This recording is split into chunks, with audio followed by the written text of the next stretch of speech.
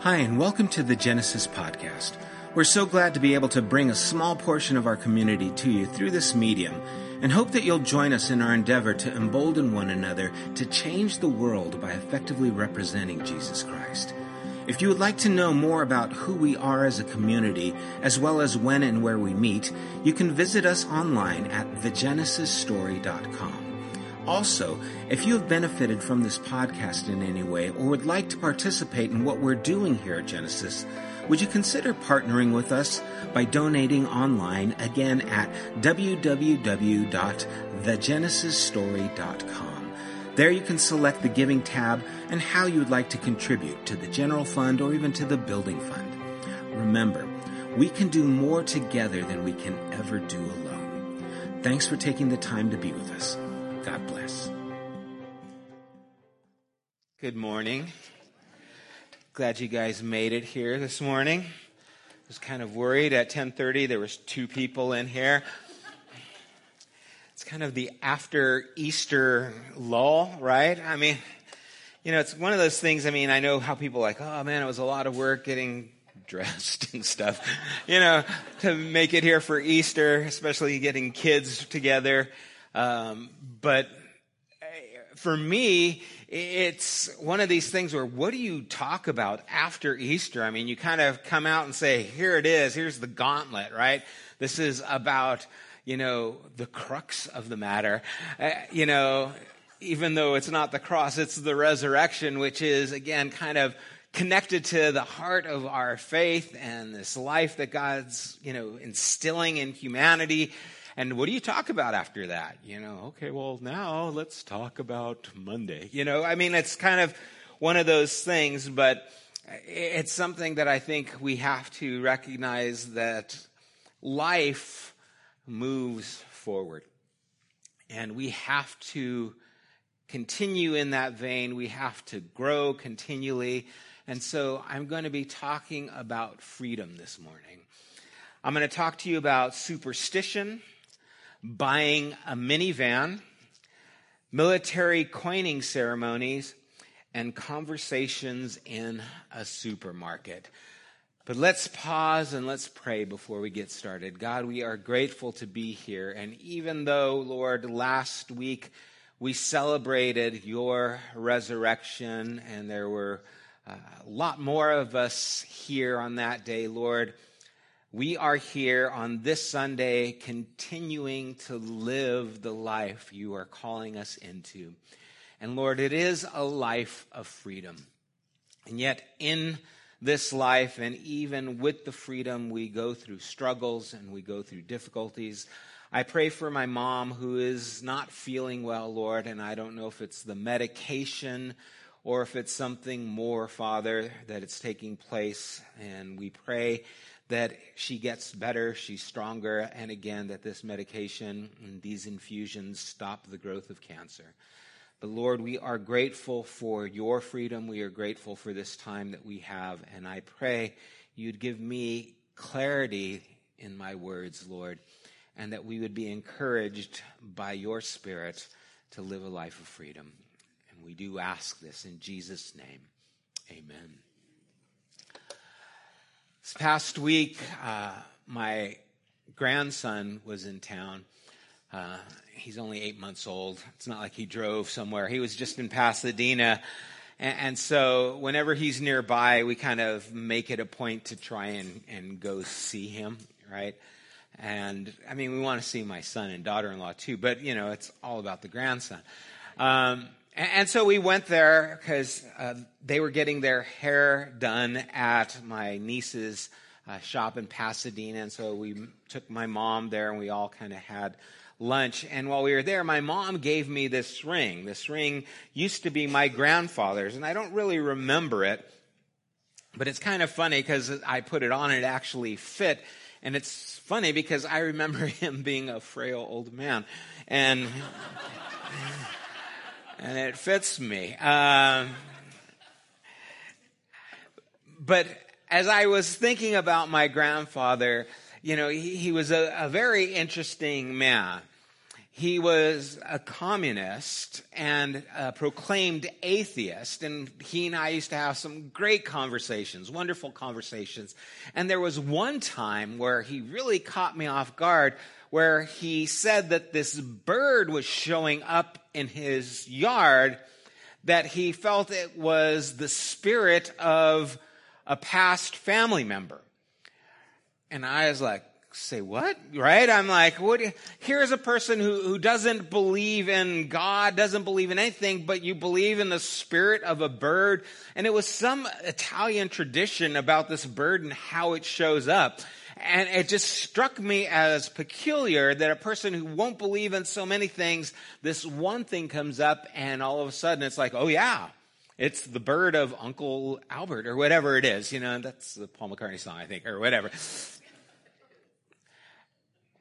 And it's funny how superstitions are, right? We have so many of them. You break a mirror glass, it's 7 years bad luck, right? And I even looked up some because there were some, it's like, man, I never knew about all these, right? Like if you die in your dreams, you will die in real life, right? That's a superstition. I don't know. Has anyone died in their dream? Apparently not, right? You're here. Make a wish when you blow out the birthday candles, right? Why? Because it'll come true, right? These kinds of things that people think. There was one that says if you drop your wedding ring, that it's going to be bad luck for your marriage. Explains it, right? If I would have known, right? If I only would have known these things. All right, bad luck comes in 3. There's Friday the 13th. Make a wish on 11/11 and it will come true. Find a penny, pick it up. All the day you will have good luck. No, you'll have a penny, which is worth not quite a penny. But there's so many superstitions that we hold on to, right? 4-leaf clovers bring good luck. 666 is not just a number, right? A crucifix can ward off evil, right? Now, some of these are going into a religious theme.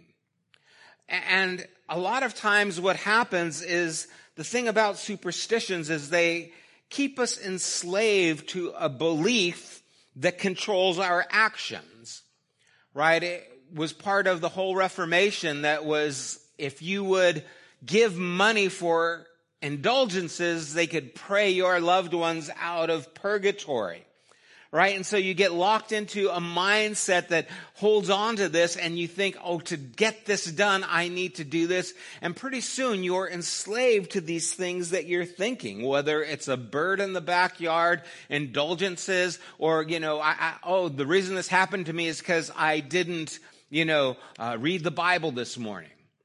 And so you have these things all the way from just maybe what seems silly to what seems religious and maybe even striking closer to home.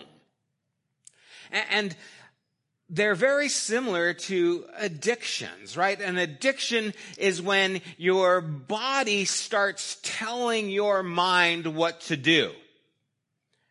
Your body craves something, and so it interrupts maybe common sense and says, well, you should steal this so that you can go buy that. Or you should lie about this so that you can get more of this. And all of a sudden, your cravings, your enslavement starts to actually rule your life. And it starts taking precedent over these things.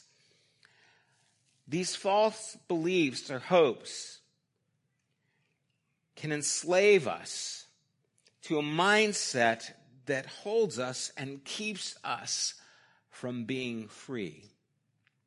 In John chapter 8, verses 34 through 36, Jesus said to them, I am telling you the truth.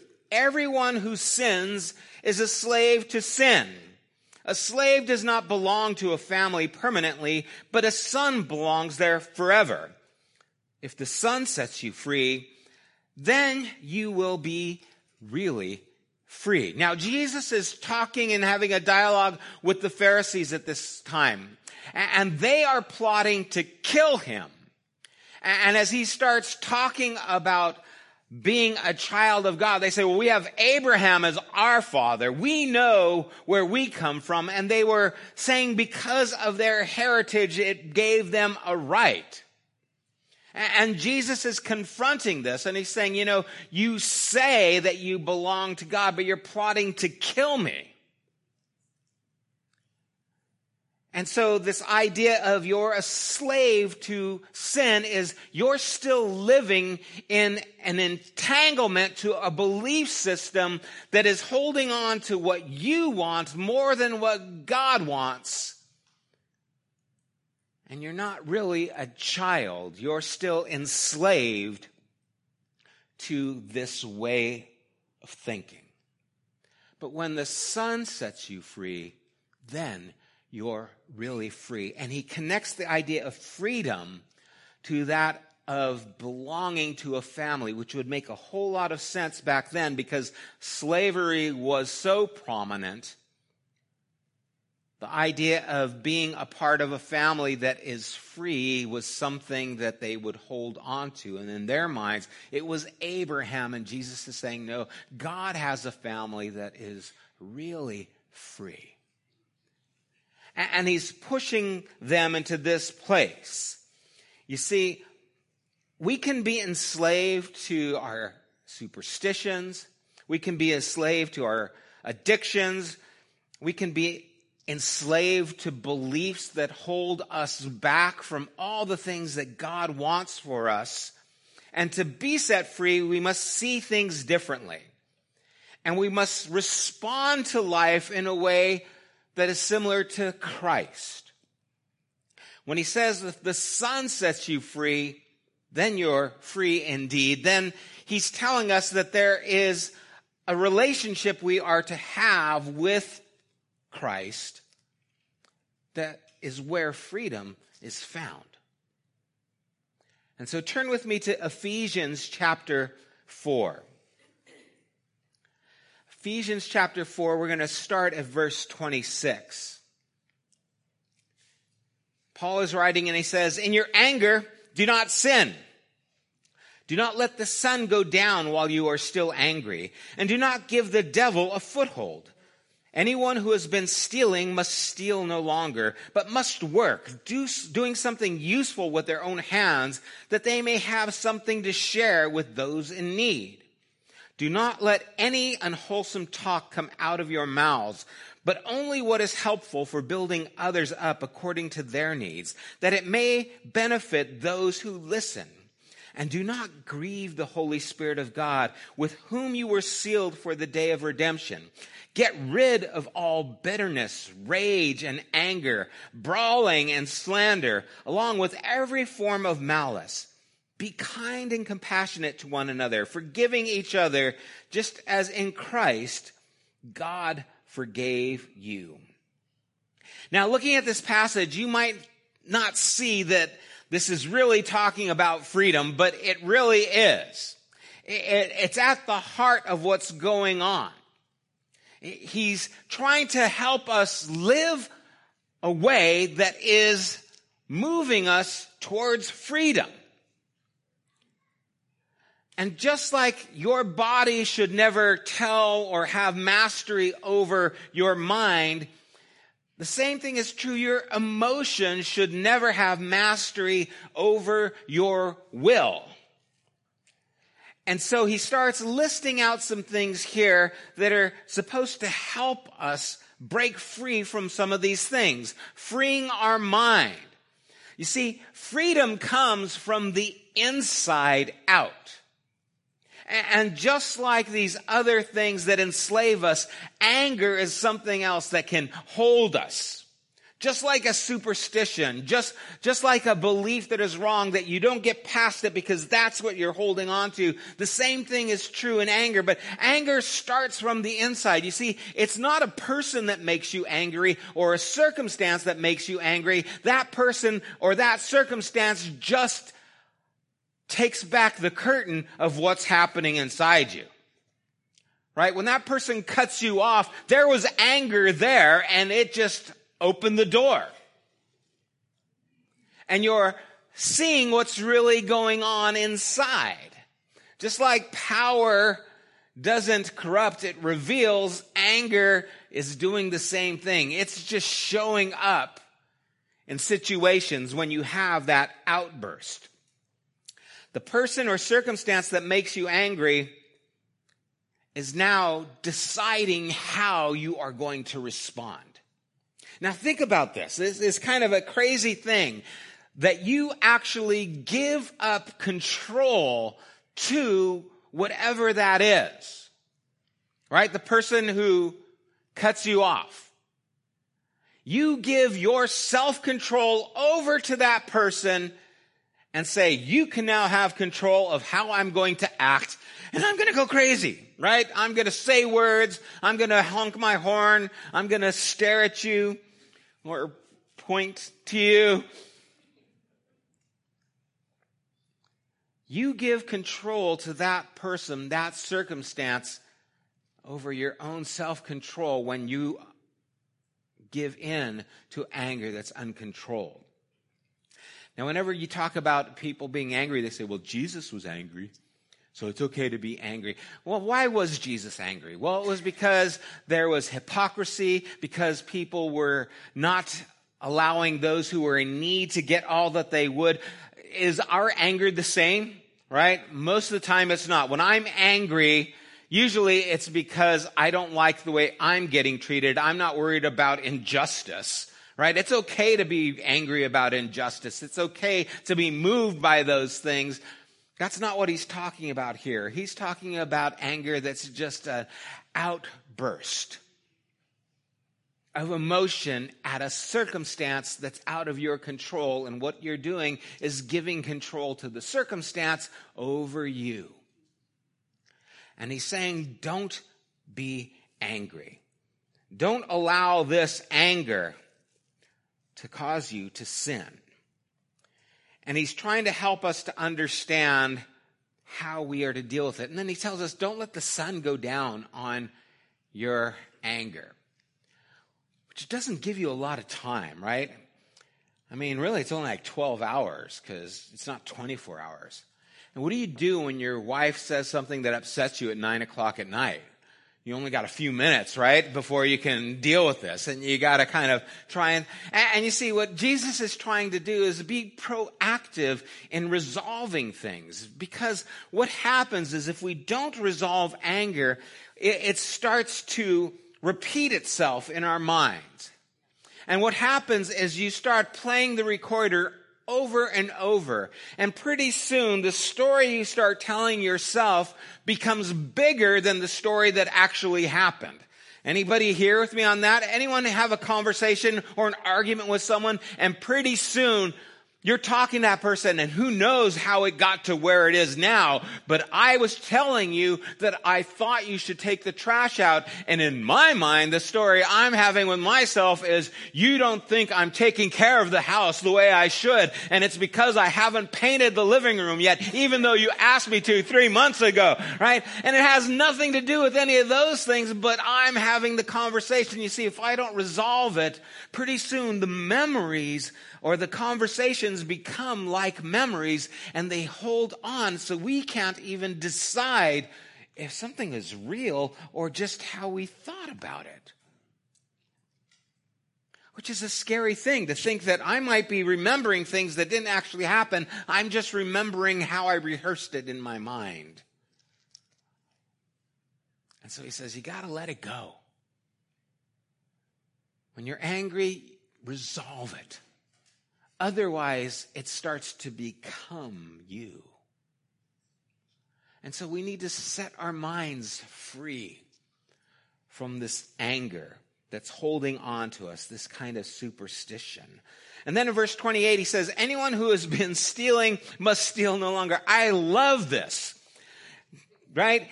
You think your church has problems? The first century's church. Hey, you guys, stop stealing. All right, and get to work. Now, I don't know what your situations are here, but if you're stealing, do it no longer, right? And the whole idea here is get to work so that when you do something useful, you will then have something to share with others in need. that your resources become opportunity for others. I'll never forget when we had to buy a minivan. I say that because does anyone just want to buy a minivan? I don't know. Usually that's not like, hey, yeah, Camaro minivan. Yeah. It's a choice you make, and usually it's because of family. Right? When we had 3 children, they could all fit in the back seat of our Honda Accord, but they weren't happy, especially the one who was in the middle, who was getting plowed by the other 2, right? They were getting clawed at.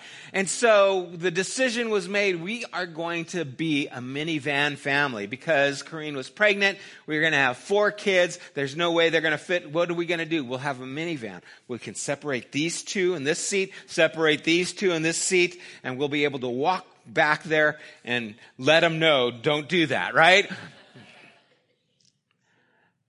It was a choice that was made not because, oh boy, we've got some money and we can buy a new car, let's get a minivan. It was because we need to do this for our family. You see, the idea of working isn't just so that you can pay your bills. The idea is, hey, you are now able to help others. I will not forget the times that we received letters in the mail that had gifts in it at a time when we needed it the most. And the times where people were generous to us and helped us move forward. The times where my mom or Corrine's parents were generous to us and helped us move forward. Corrine's grandmother helped us buy that minivan. You don't forget those things. Why? Because it's helping you to actually advance your life. And you see, the whole concept here is don't steal, which is taking, but work so that you can give. Change the direction of your life. You need to free your creativity so that now you can be a productive member of what God is doing in the world. Because if it's just about being comfortable, if it's just about, well, I don't want to work because it's hard, then your mindset is inward, and Christ is wanting to set us free from that so that we can actually produce, create, and provide. And there's so many ways that we can work. There are so many things that we can do. This isn't just a financial thing. You can create an atmosphere. You can invite people to your home and have an evening of playing games, watching TV, whatever it is. You can create so many things that gives to others. And so he's really talking about being creative and how you get things so that you can then give. I think we minimize and cheapen the idea of giving when we make it just about money. Of course, it is inclusive with that, but it's so much more.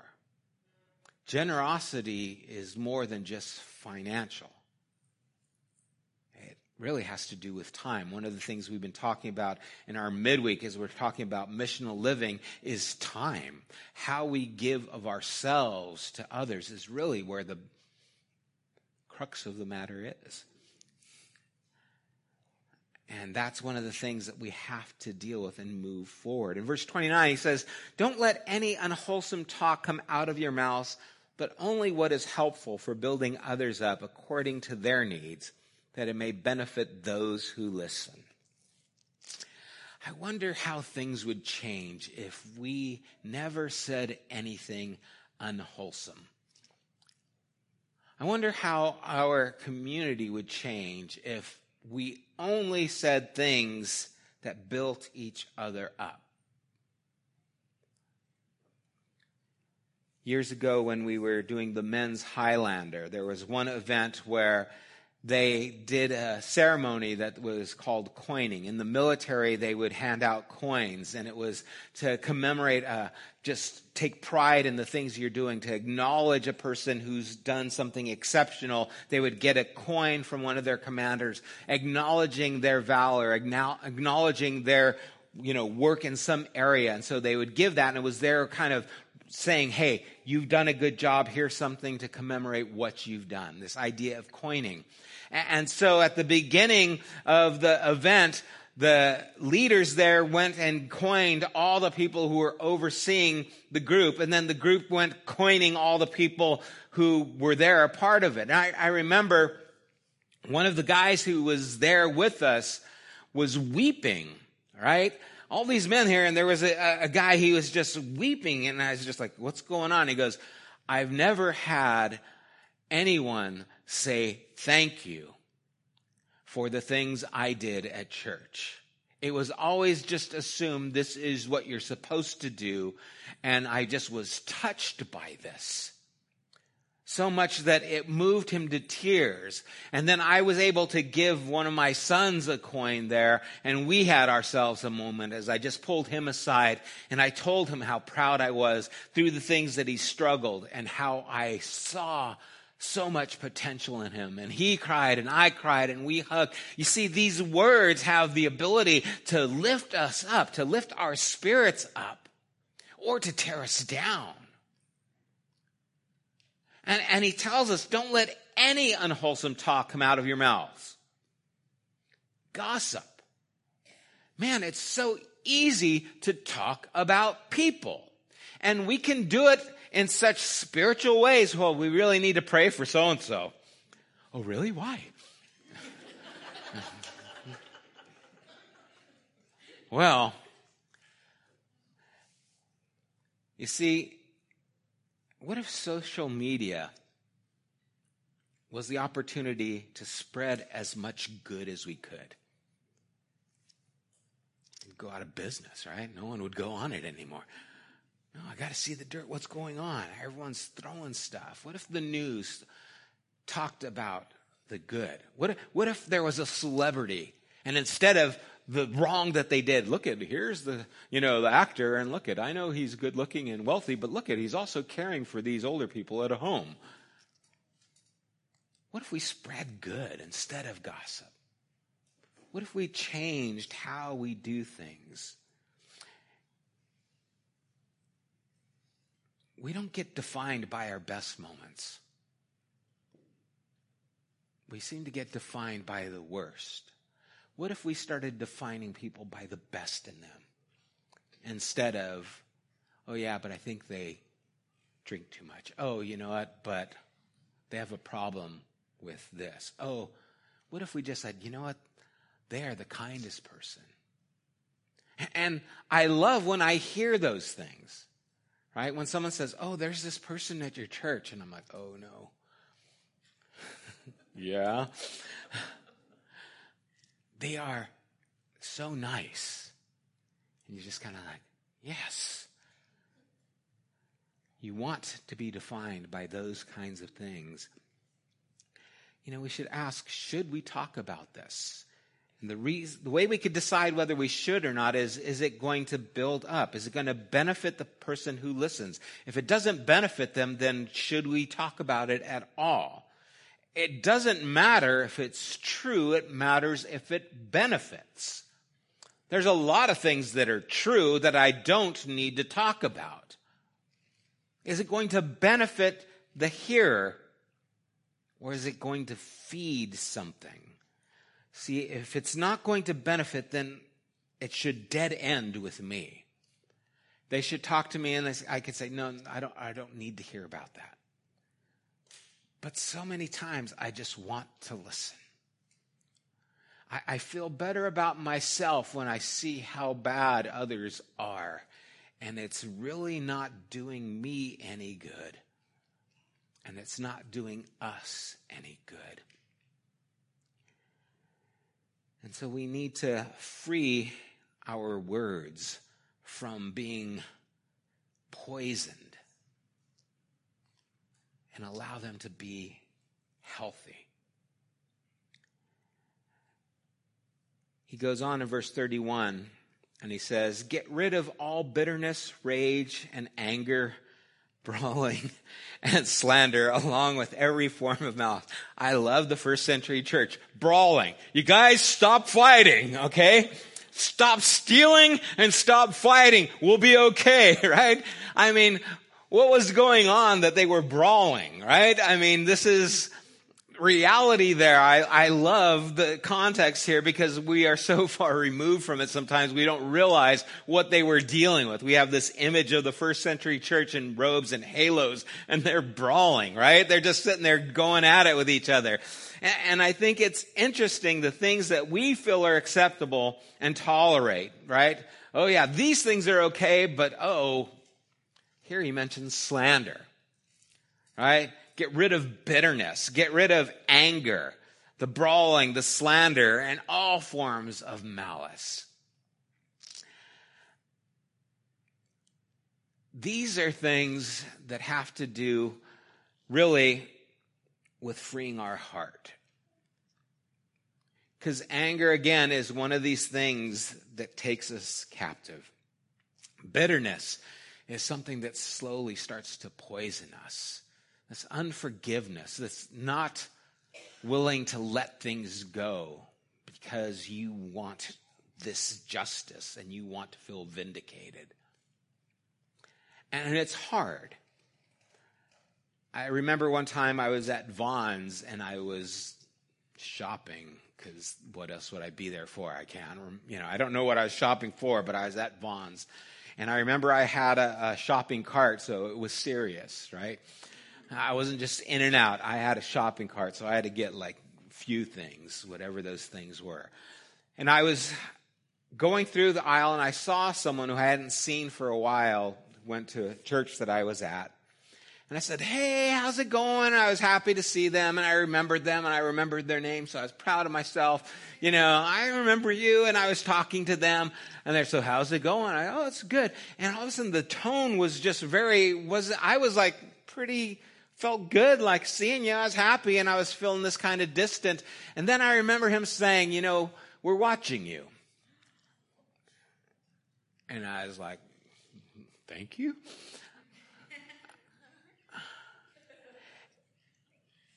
And I remember just being taken back, and all these emotions that I had thought I dealt with started coming up. And I remember thinking things and thinking, don't say those things. And then I remember leaving and it just staying with me and it bothering me so much. And then the reality of how deep the bitterness was there in me started to become evident. And the recognition that a lot more healing needs to take place in me. And that's why he says, be kind and compassionate to one another, forgiving each other just as in Christ God forgave you. See, I have to move from the place of bitterness to the place of forgiveness, and I have to free my heart from these things. Because otherwise they will taint who I am. I remember talking to one of my granddaughters who had an experience at school where she was very upset with these things, and she said something to the fact of, well, it's okay, I'm not going to let anyone hurt me again. And it just hurt to hear that, because what happens is when we say, I'm not going to let anyone hurt me again, and we put up that wall, we also don't let anyone love us again. We also don't let compassion come out of us. We put up the wall and it stops life from happening. You see, we have to free our hearts. Otherwise, we are enslaved to the hurt. We are enslaved to the bitterness. We are enslaved to the anger. We are enslaved to these things that start to poison us. We have to be set free from these things. If you want to live a life of freedom, you can't hold on to bitterness, rage, anger, slander, malice, unforgiveness.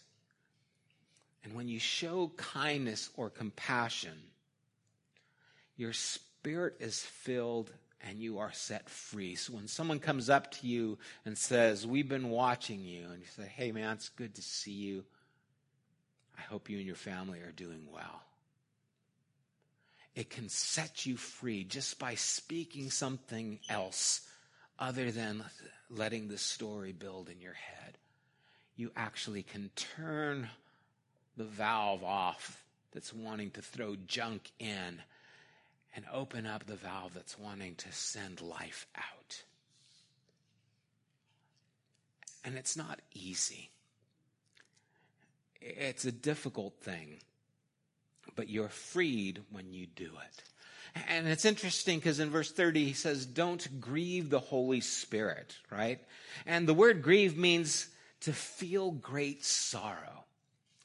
And it's such a strange idea that the Spirit of God can feel great sorrow. I'm not sure all of what that means, but it's a powerful image. When God is wanting to set us free and we're holding on to this bondage, that God's Spirit feels great sorrow. And I do understand that. I understand what it's like to see my granddaughter set a roadblock and want to be in bondage because she doesn't want to get hurt. I feel great sorrow. When I see my kids go through something that starts to hurt them, or they start to show bitterness, or they start to go down this place of anger and holding on to these things, or maybe even a belief system that's got them locked, I feel great sorrow, because as part of my family, what I want for them is to be free from that junk. I want them to be free to have a relationship that is honest with God wherever they are at. Because we're all dealing with junk. They were stealing and brawling. Welcome to Genesis. You're stealing, you're brawling. Hey, no problem. You can come here. And you can be open to God, who is going to have a conversation with you, because the Son is going to set you free. That's part of what he does when you're family. These words of the Son setting us free, or knowing the truth and being set free, need to become a reality to us. And some of us, maybe it's because of a religious tradition we've grown up in, feel constrained that we are never good enough.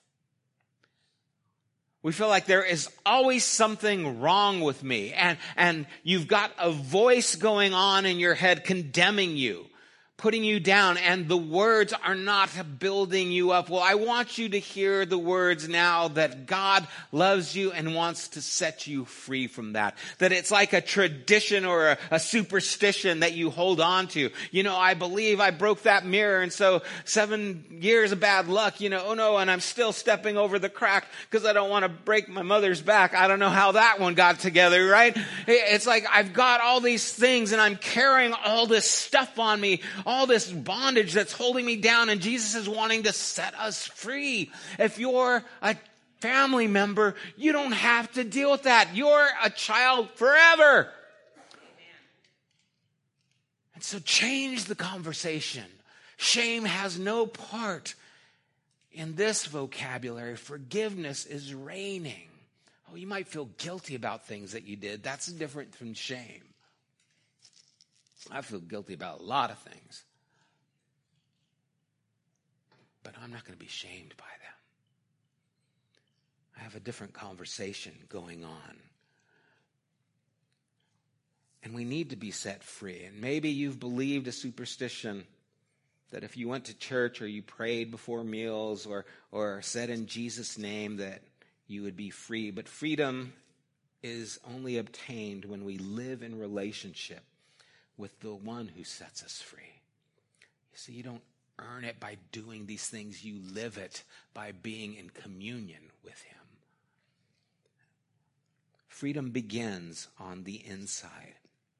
We need to free our mind. Don't let anger dominate us. Don't let it control how we respond, how we react. We need to free our productivity, our creativity, produce what benefits for those around us. Stop being a person who takes, become a person who gives.